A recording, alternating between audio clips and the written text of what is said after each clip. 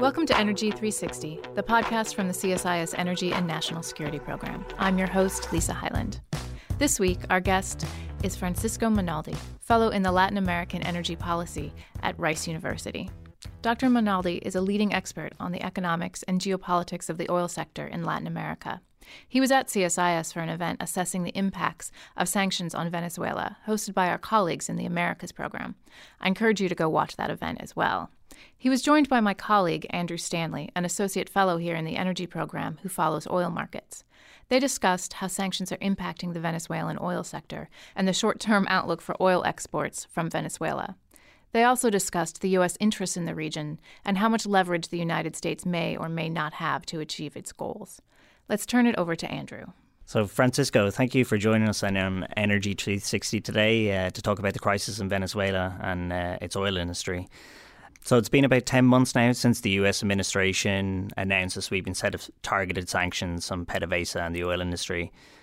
Can you just walk us through where we currently stand in that course of actions and what has been the net effect of these sanctions so far on the oil industry? Sure. Thank you for the invitation.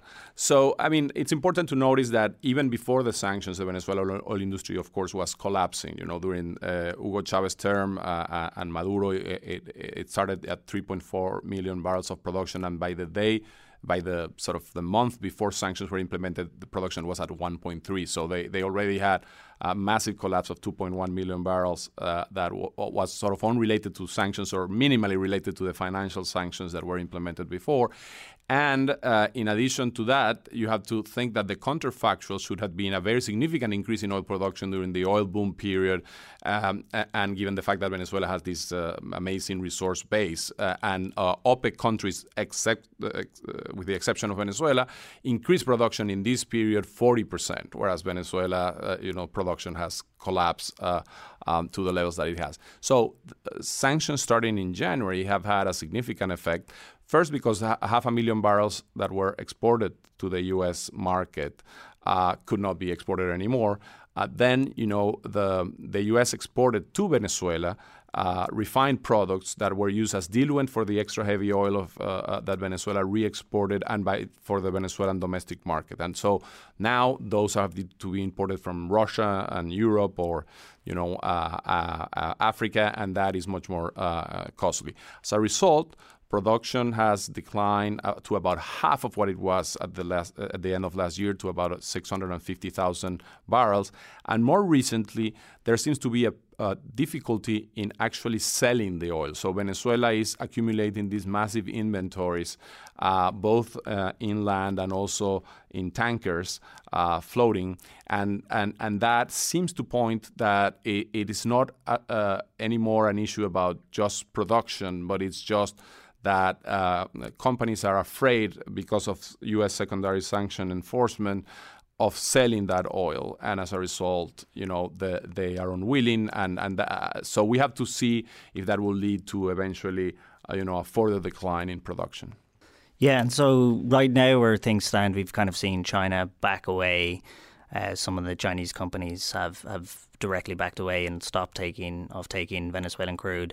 But on the other hand, now we've seen Reliance Industries in India has said that they're going to start lifting some crude directly from Venezuela again, and some of the statements that we put out have basically said that they believe this is not violating current US sanctions because they're essentially swap agreements where they're providing diesel in return for crude.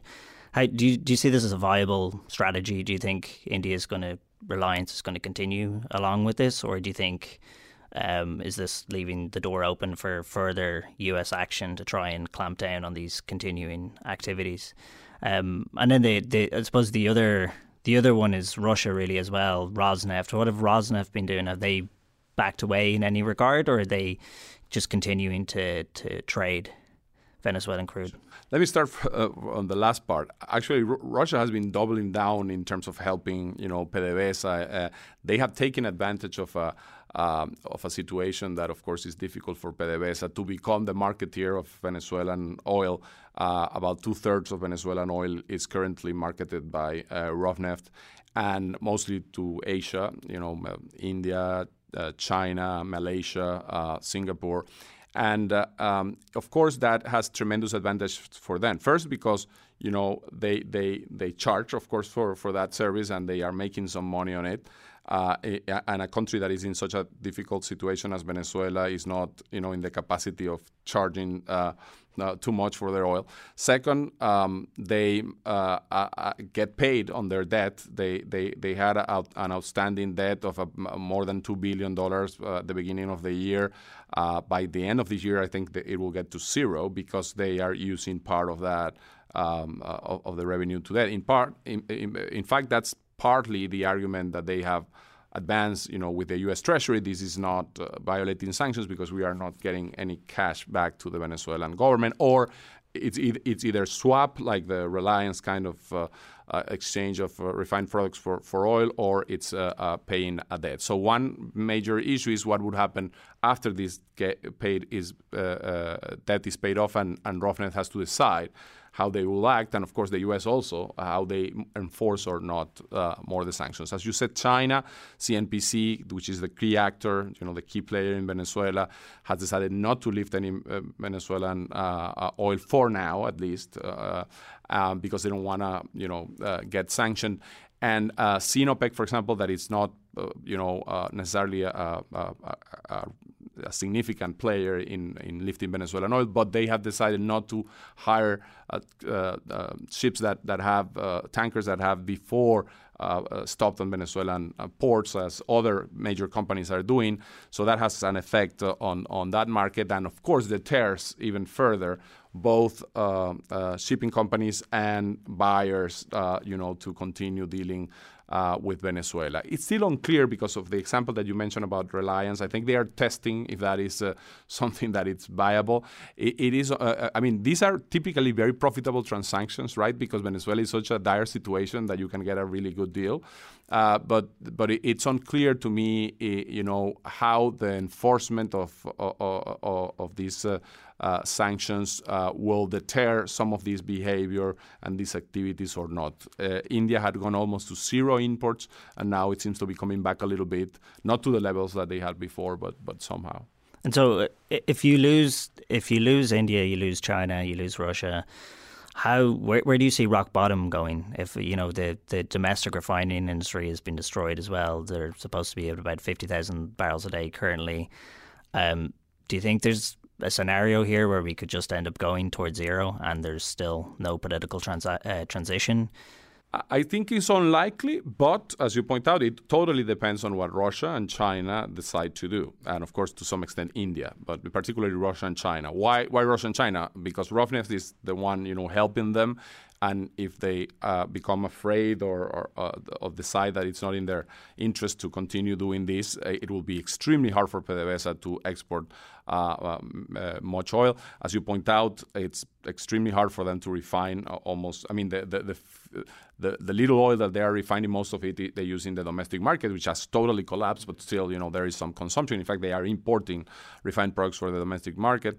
And China, of course, another actor that has interest in Venezuela to continue to produce, because they in contrast to Russia, their debt has not been already paid. They still have about an outstanding $15 to $16 billion debt. So I think it will, again, depend a lot on the calculation that they make about, what the U.S. might do or don't do. And, the question is also on the U.S. side. How much do you want to enforce? Do you want to get to zero? From the perspective of the U.S. government, one of the issues is reconstructing the Venezuelan oil industry after production collapses so far. It will be much harder because, the type of oil and the type of oil fields that Venezuela have, once you shut off production and you shut wells, to reactivate production, it's very costly. In some cases, almost that as you have to start again. So it's not like some of the Middle Eastern fields that you can put online and off with a relatively low cost in terms of future production. So that's a consideration that the U.S. government, in its objective of reconstructing Venezuela after a transition, has to think about.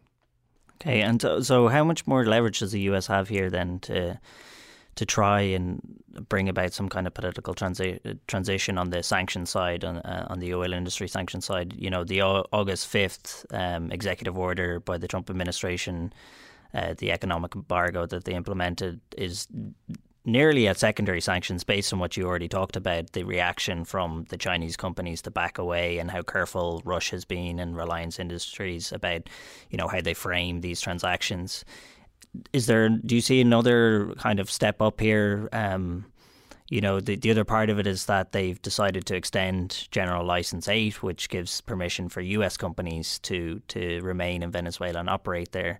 Do you think that sends any kind of signaling, or what was the rationale behind that decision to continue to allow US companies to operate there? Sure. So it goes back to the question that we were discussing before, in the sense that the U.S. has to balance here two things, right? One is how much additional pressure you want to put on the regime. They got the regime to at least start negotiations, but they haven't been, successful in getting to any result. And so one, objective would be, let's get, down this to this cash flow to zero. They still will have other, illegal activities and things that are black market kind of activities that are hard to control. But again, at the expense, two potential costs, right? One is the humanitarian cost, that even though it's unclear how much of the money, benefits, if there is any cash flow flowing to the Maduro regime, how much does it benefit the population?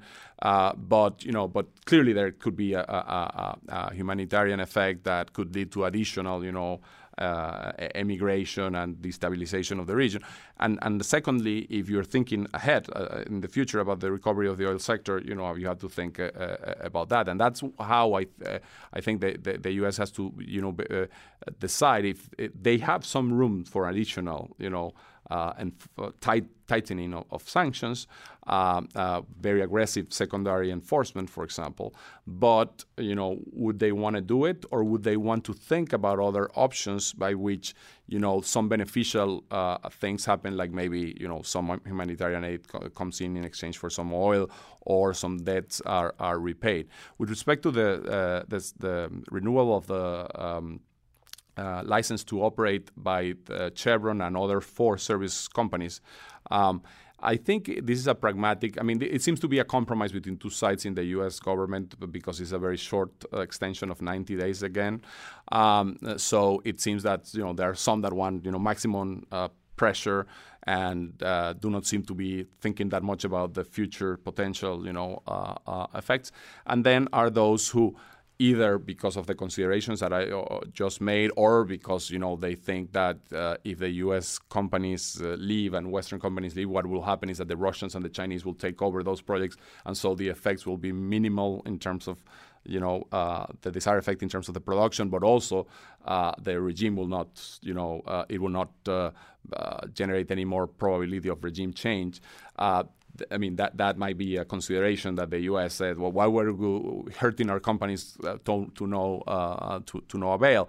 But in any case, it's just a 3-month thing, and so it will be again be a matter of discussion in the next couple of months. And as I said, I think the key issue is to balance these different objectives. So in terms of the U.S. strategy and approach, then you do kind of see it as a, wait and see approach.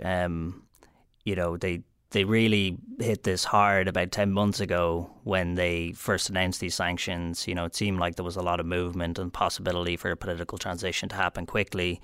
But now that we've seen that Maduro has been able to hang in there, and some would argue even able to solidify his grasp even tighter, how do you see the U.S. strategy moving forward here? Is it kind of, have they hit the back burners on it, and it's kind of become one of the various issues in their foreign policy that's not really at the fore any longer? Do you still see the U.S. administration really trying to tackle this issue? I think they are, but clearly there are plenty of things on their plate that have more impact on national security than the Venezuela issue itself. And of course, the government, the Trump administration is distracted with other political issues. Having said that, I think they are frustrated because they seem to think that, that they could get an outcome in the first semester of this year. And clearly, as you point out, not only that didn't happen, but Maduro seemed to be pretty much, at least he believes that he is in a situation in which he doesn't have to significantly, negotiate. And there are clearly some pressures from segments of the regime. We have seen, for example, the what we call the oligarchs, the people around the regime that have made money, or some in the military that seem to think, this cannot be a permanent situation. But I don't think that pressure has been enough to lead to Maduro to conclude that he needs to get away and just organize better his living without major consequences or in the best of terms. So moving further, I think the U.S. still has a lot potential things to do, in particular in cooperation with other countries. Europe has done has been very limited what they have done in terms of sanctioning. Other Latin American countries that are allies of the U.S. in this endeavor have also been very hesitant to impose sanctions. And one type of sanction that seemed to have been relatively effective in putting these guys to the negotiation table has been the individual sanctions to military officers and again cronies around the regime. These people seem to be very, very eager to get that change, and that could be an option, particularly if European countries and Latin American countries also make their life harder.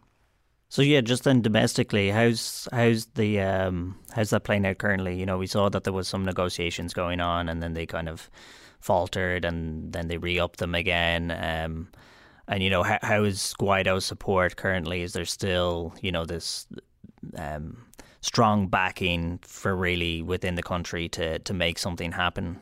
Venezuelans are, as you would imagine, extremely sort of disappointed about the situation. People are living with their the decision is to leave the country in massive numbers. Guaido's approval rating has declined, but is by a multiple of 4 or 5 times what Maduro has in approval rating. By far the most popular politician in the country, but without a doubt there has been some decline in his popularity over the last few months, as people get impatient about the lack of any significant movement or change.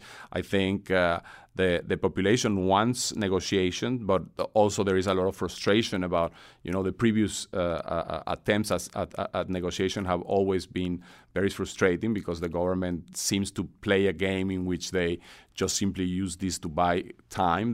They seem to think that the longer they stay in power, the more the U.S. will forget about it, or the Trump administration will be involved in other issues that make put Venezuela in the back burner. And to some extent they are right, and as a result, that has made sort of less compelling for them to negotiate. Also, the opposition and the Guaido coalition is not an homogeneous group, and there are also a lot of differences about how to approach this. Some want to emphasize negotiations. Some others believe that it's a plot by Maduro to postpone any action, and so that those divisions within the opposition also make it harder to have a coherent strategy. So just moving forward then, do you see any points along the road within the next 6 months or year where any kind of particular events that could lead to some kind of initiation again of really a concerted effort to make something happen here, or that really could move the issue, and that we could see some kind of transition to, like, for example, on the oil industry side, production is down, we're heading down towards 500,000 barrels a day. Can the government really sustain itself with, production hitting so low? If production continues just to decline, will the government really have revenues to sustain itself? Or, as you said, through all the various other illicit activities and the support that they're receiving from Russia, is it possible for them just to hang on here indefinitely? Yeah, I mean, it's hard to say. Imagine a country that used to produce 3 million barrels of oil and at a much higher price, and now is living with 500,000 at a much lower price. But on top of that, a lot of it doesn't come back to them because it's to repay debts. So it's hard to know if the marginal additional decline will actually mean much. By the way, it's not. We don't have a clear, estimate of how much actually cash flow flows back in terms of, barrels that are actually paid. But I think it's less at this point than 250,000 barrels. So, a decline in production it's a tiny amount at this point. So there are estimates that the parallel sort of economy that has to do with drug trafficking, illegal mining and the like is generating about $5 billion to $6 billion. There are estimates, for example, the remittances in Venezuela that were never relevant are now about $3 billion per year.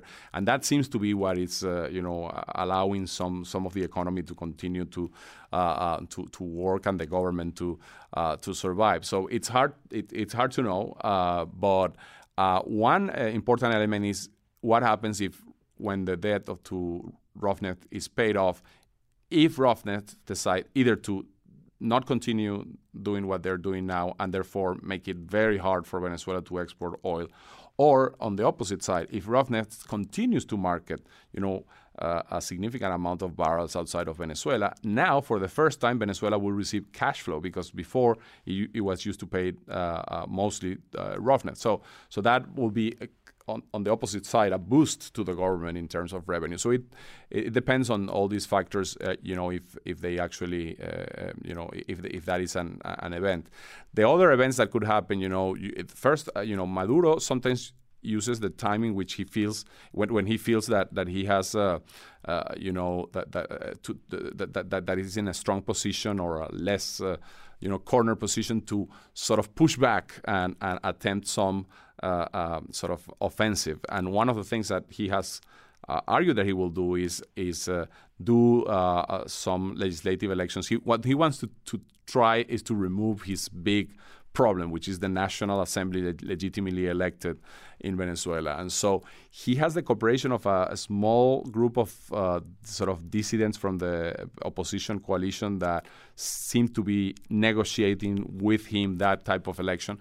That is something that could really create, from the perspective of the U.S. and other allies, the perception that this guy not only is not negotiating, but is trying to even destroy the only legitimate institution that remains in the country. Yeah, just to jump back then on the Russia point, then how do you see Russia's interests currently here?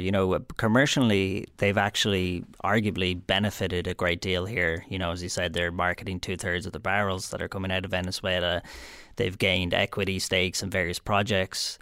And so both commercially and politically, geopolitically, they've benefited here a great deal.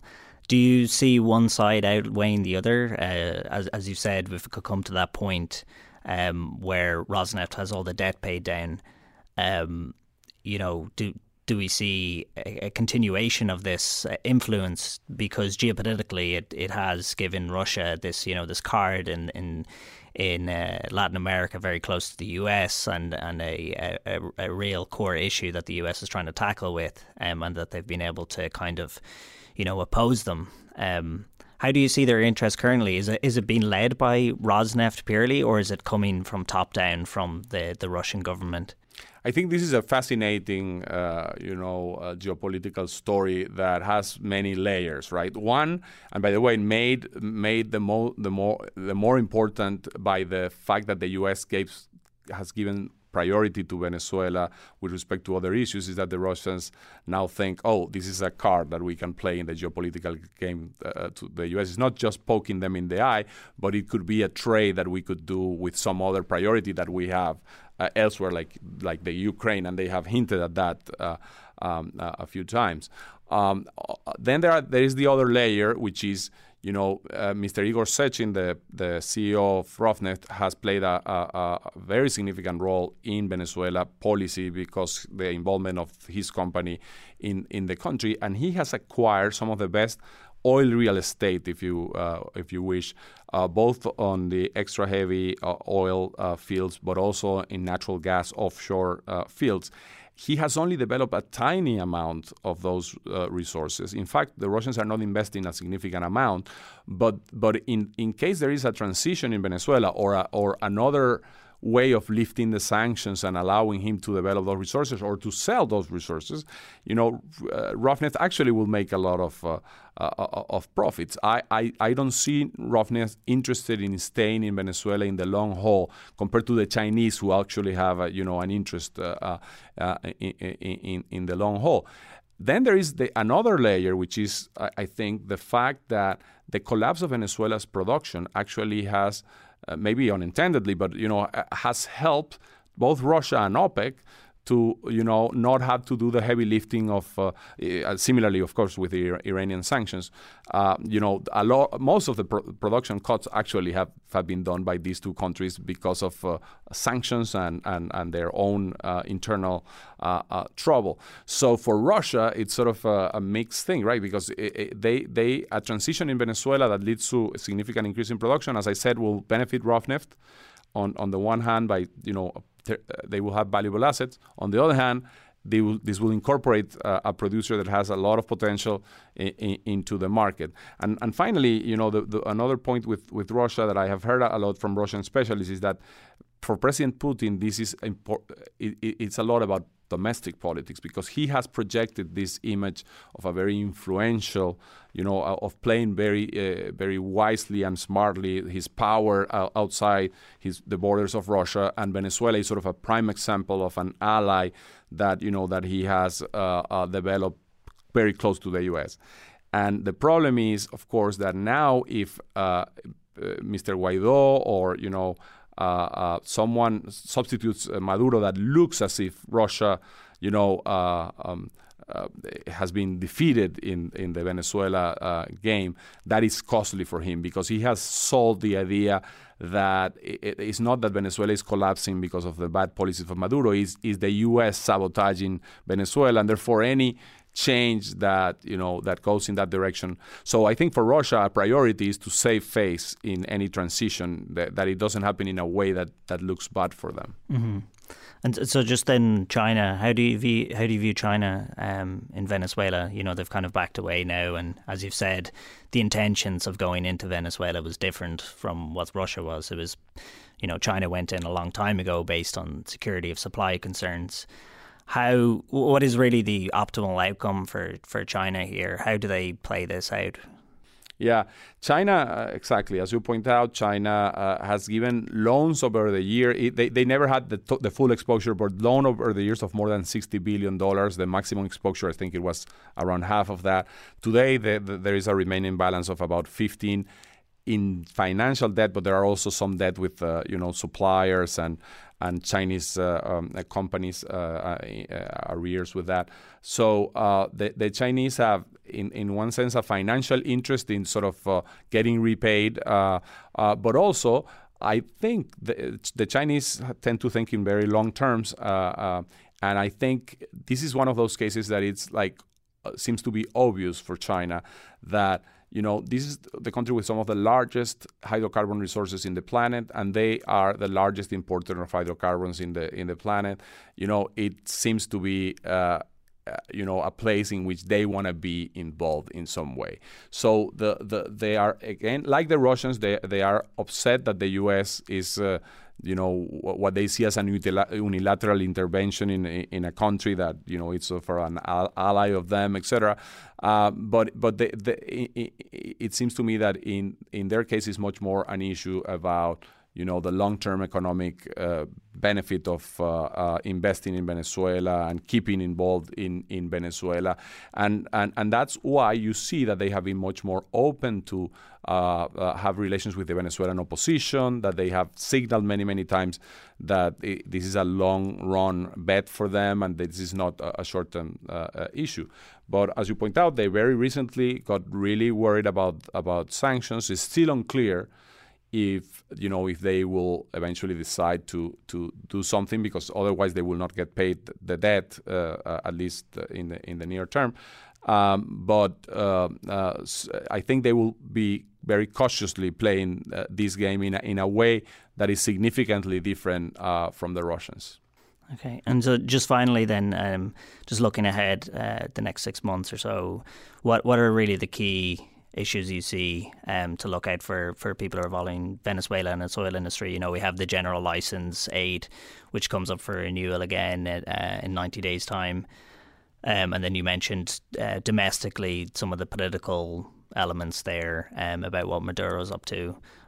Is there any other kind of indicators along the next 6 months that followers should be looking out for? Well, there is something that is going to happen in the next few days, which is the issue about the Venezuela PDVSA 2020 bond. That it has Citgo shares as a collateral. As you know, Citgo is the refining arm of PDVSA that is in the U.S. that is controlled by the Guaidó the Guaidó team, recognized by the U.S. And if the default in that particular bond occurs, it will, because nobody can pay it. I mean, Maduro doesn't have incentives to pay it, and Guaidó doesn't have the money or the will of the National Assembly to pay it.